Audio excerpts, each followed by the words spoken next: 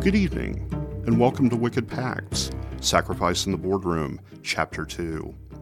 Our heroes have left Myers & Knudsen International and are en route to find Peter Parrish, unaware of the dangers that are currently hunting them. Dark designs are afoot, and these three mages are our best hope to avert the oncoming evil. Nice car, Renzo. Yeah, thanks. Just got it the other day. Sugar Mama pay for it? She offered, but no, I managed quite nicely. So, what do you guys know about this Peter Parrish guy? I just heard he was a member who was kicked out for selling black market spells and alchemy compounds. But the rumor was that he was dealing to the Onyx Syndicate. Onyx Syndicate? Mages who want to be mobsters. Hey, they don't play at it. The Onyx Syndicate could teach the real mob a thing or two. The organization targets troublesome mages and recruits them. The ungifted are also brought in to shore up their muscle. The Syndicate has members planted in various criminal organizations to keep eyes on them and direct their competition in the way they wish. They are nothing to scoff at. But one thing's for certain, they have some of the sloppiest mages I've ever encountered.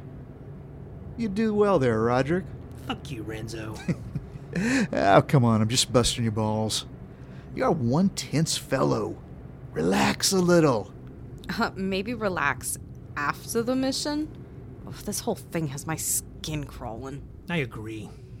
You guys think Parrish will even want to talk to us? I mean, the Hermetic Order did kick him out. What if he's still bitter about what happened between them? I got the general feeling from what I heard that he wasn't too broken up over it. He still sells to many people. Why hasn't the Order shut him down then? Because as much as they don't want to admit it, they still rely on him. I know many mages who still go to him for components. When I mentioned previously he was the most knowledgeable person regarding alchemy, I wasn't joking. Parrish might be a burned-out hippie, but the man knows components and alchemy better than anyone. Where'd you say he operates out of? He owns a floral business called Parrish Flowers.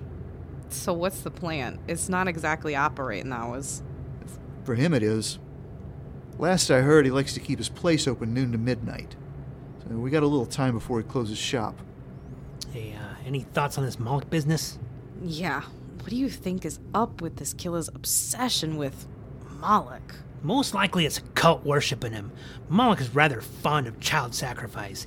Hearing that the company is developing a child's vitamin really got my brain aiming at some dark suspicions. That murder happened in the corporation boardroom. The deceased, we know, was a board member, and the fact that they were sharing a drink tells me the other was probably a board member too. Let me look up their company and see if I can find any listed board members. Might be helpful to know how many people are potential suspects. So you think this might be a cult? Yeah, Moloch loves his worshippers. The fact that they've involved a pharmaceutical company tells me this person isn't working alone. I don't think I've ever read about servants of Moloch operating independently. It's most likely a coven. You do love to read, don't you? I'll still learn. I'm sure being a warlock, you had to do your fair share of reading. Enough. But my mentor was more of a hands-on kind of teacher. Yeah, do I need to get a doll and have you point out how hands-on he was? Nice one, Roderick. I might like you after all. Oh, okay, here's what I found. Myers & Knudsen International has 34 board members. Shit. Well, at least the number's down to that. You guys think more than one board member is involved? That would make it more difficult. Either way, we need to assume all of them are guilty till we figure this out. Is that the building there? 2-story brick building? Judging by the structure, living quarter on top floor. Lights are on, open signs lit up. No cars out in the front. Cute shops up and down the street, though. I told you it was open. Can't see any customers inside right now. So what, we just walk in and start grilling them? Why not? Just don't be a dick. Me? I'm wounded. Come on, let's go in. I'll buy you some pretty flowers. Meanwhile, in a nearby alley, One of the architects of this evil plot, David, arranges an assault. Where the hell is he? Oh, I recognize that odor. Lenny, I trust you are, well? Yeah, I'm good. Aren't we, boys? Yeah. Excellent. Now, do you see that floral shop over there? Yeah? What about it? There's a man named Peter Parrish who owns and runs the establishment. He's an older man, a hippie type. Now, I will warn you in advance. He's a mage, but he relies on potions and other such things. Moloch needs your services, my friend. I need him dead. Hey, Lenny, there's a car pulling up over there. It's those 3 mages. How fortuitous. Well, it looks like your pay will double. Triple. You mean triple. Fine, triple it is. Just make sure they're all dead. We got this. I'll call you when the job is done. Excellent. I have things to tend to tonight. We have a lot to do before the ritual begins tomorrow. Praise to our Prince Moloch. Praise Moloch! Yes, praise Moloch. Come on, boys. We got a floral shop to go fuck up. Meanwhile, across the street, our heroes have arrived at Parrish Flowers. They're unaware of the impending assault that's being planned at this very moment. Greetings, my fellow night owls. Welcome to Parrish Flowers. My name is Peter, but you can call me Peter. What can I help you with tonight? I just have to say what a lovely shop you have here. I mean, the fragrance, it is amazing. This store is truly magical. Why, thank you. You're too kind. So, what are you in the market for? Ground harpy talon. Renzo, you're a dick. Not sure what you mean. Slang term for a flower? What my friend here is failing to mention is that we're with the Hermetic Order and would appreciate your help. I see. The Order and I didn't part on the best of terms, though I'm going to assume you already knew that. Yes, but we were hoping to talk to you about a man by the name of Felix Chandler. He came to talk to you about ground harpy talon, right? Yeah, pretty much. He's a cool dude, though a little uptight. Did he send you my way? How's he doing? Dead. Renzo, were you raised by cruel witches? Oh, bummer. I'm so sorry to hear that. We had such a nice conversation and enjoyed some herbal tea together. I was concerned for him after our chat. Why were you concerned? Well, it was obvious he was ungifted and had stumbled into something that was way out of his depth. I tried to ease him in as best I could, without giving away too much. I did tell him he should talk to a trusted colleague about this. Did he mention that trusted colleague's name by chance? No, man, afraid not. I'm going to assume his demise was perpetrated by someone. Yeah, it wasn't pretty. So what did he tell you about this ingredient? That they were putting it in a children's vitamin they were ready to roll out.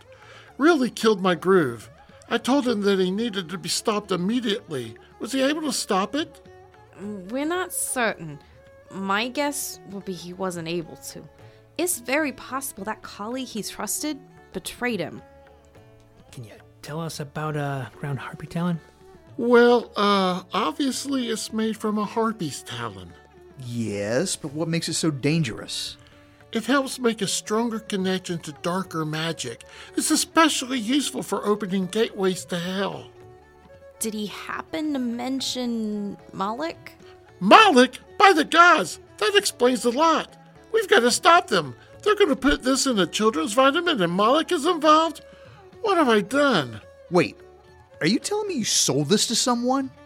No, but before Mr. Chandler paid me a visit, there was a man who came to see me about this. Who was he? He used an alias, John Smith. Didn't even try to hide it. Not uncommon in my business. Tall, good-looking man in an expensive suit. I say in his early 30s, with blonde hair and a plastic smile. You know the type. Something about him really gave me the Wiggins. Tell us what happened, Peter. He made an appointment for consulting. Paid me 4 times my typical rate. I should have never taken the money. He did ask me about the strongest ingredients to link certain spells, All of them, I could tell, were linked to some dark, hellish magic. Eventually, he got around to it being used to open a gateway to hell. Told me it was about saving a loved relative. Yeah, right. By the time he managed to get the information out of me, I told him I didn't have any ground harpy talon. So what else happened? Was that it? Nah, he pushed to know where he could get some. At that point, I just wanted him out of my place. I've never been a person for confrontation. Live and let live, I say. I pointed him to a man by the name of Clive Wheeler. Wheeler? The Onyx Syndicate sleazeball? What's this Wheeler's role with the Syndicate? He deals in a bunch of components and mainstream drugs. The man is heavily connected and ruthless, though. If we need to shake this guy down, it won't be easy. Yeah, should be a lot harder to question him now. What do you mean? Clive was killed last week. His operation burned to the ground. Believed to have been done by some rival criminal outfit. I highly doubted that story when I heard it. This makes a lot more sense now. Killer probably got what he needed and silenced Wheeler and any trace of him. Oh man, I'm so sorry. You couldn't have known. Did you hear something? You getting paranoid, Renzo? Shh! Listen. There! Oh man, where did all these rats come from? Holy crap, that's a lot of rats. Over there! That cluster is stacked up and unlocking the door. Here, piggy!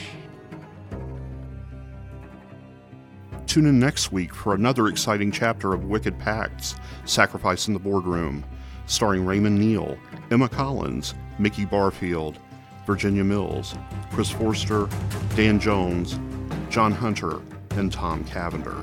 Written and directed by Mickey Barfield. Audio and technical by Mike Sitjar, Mickey Barfield, and Green Team Media.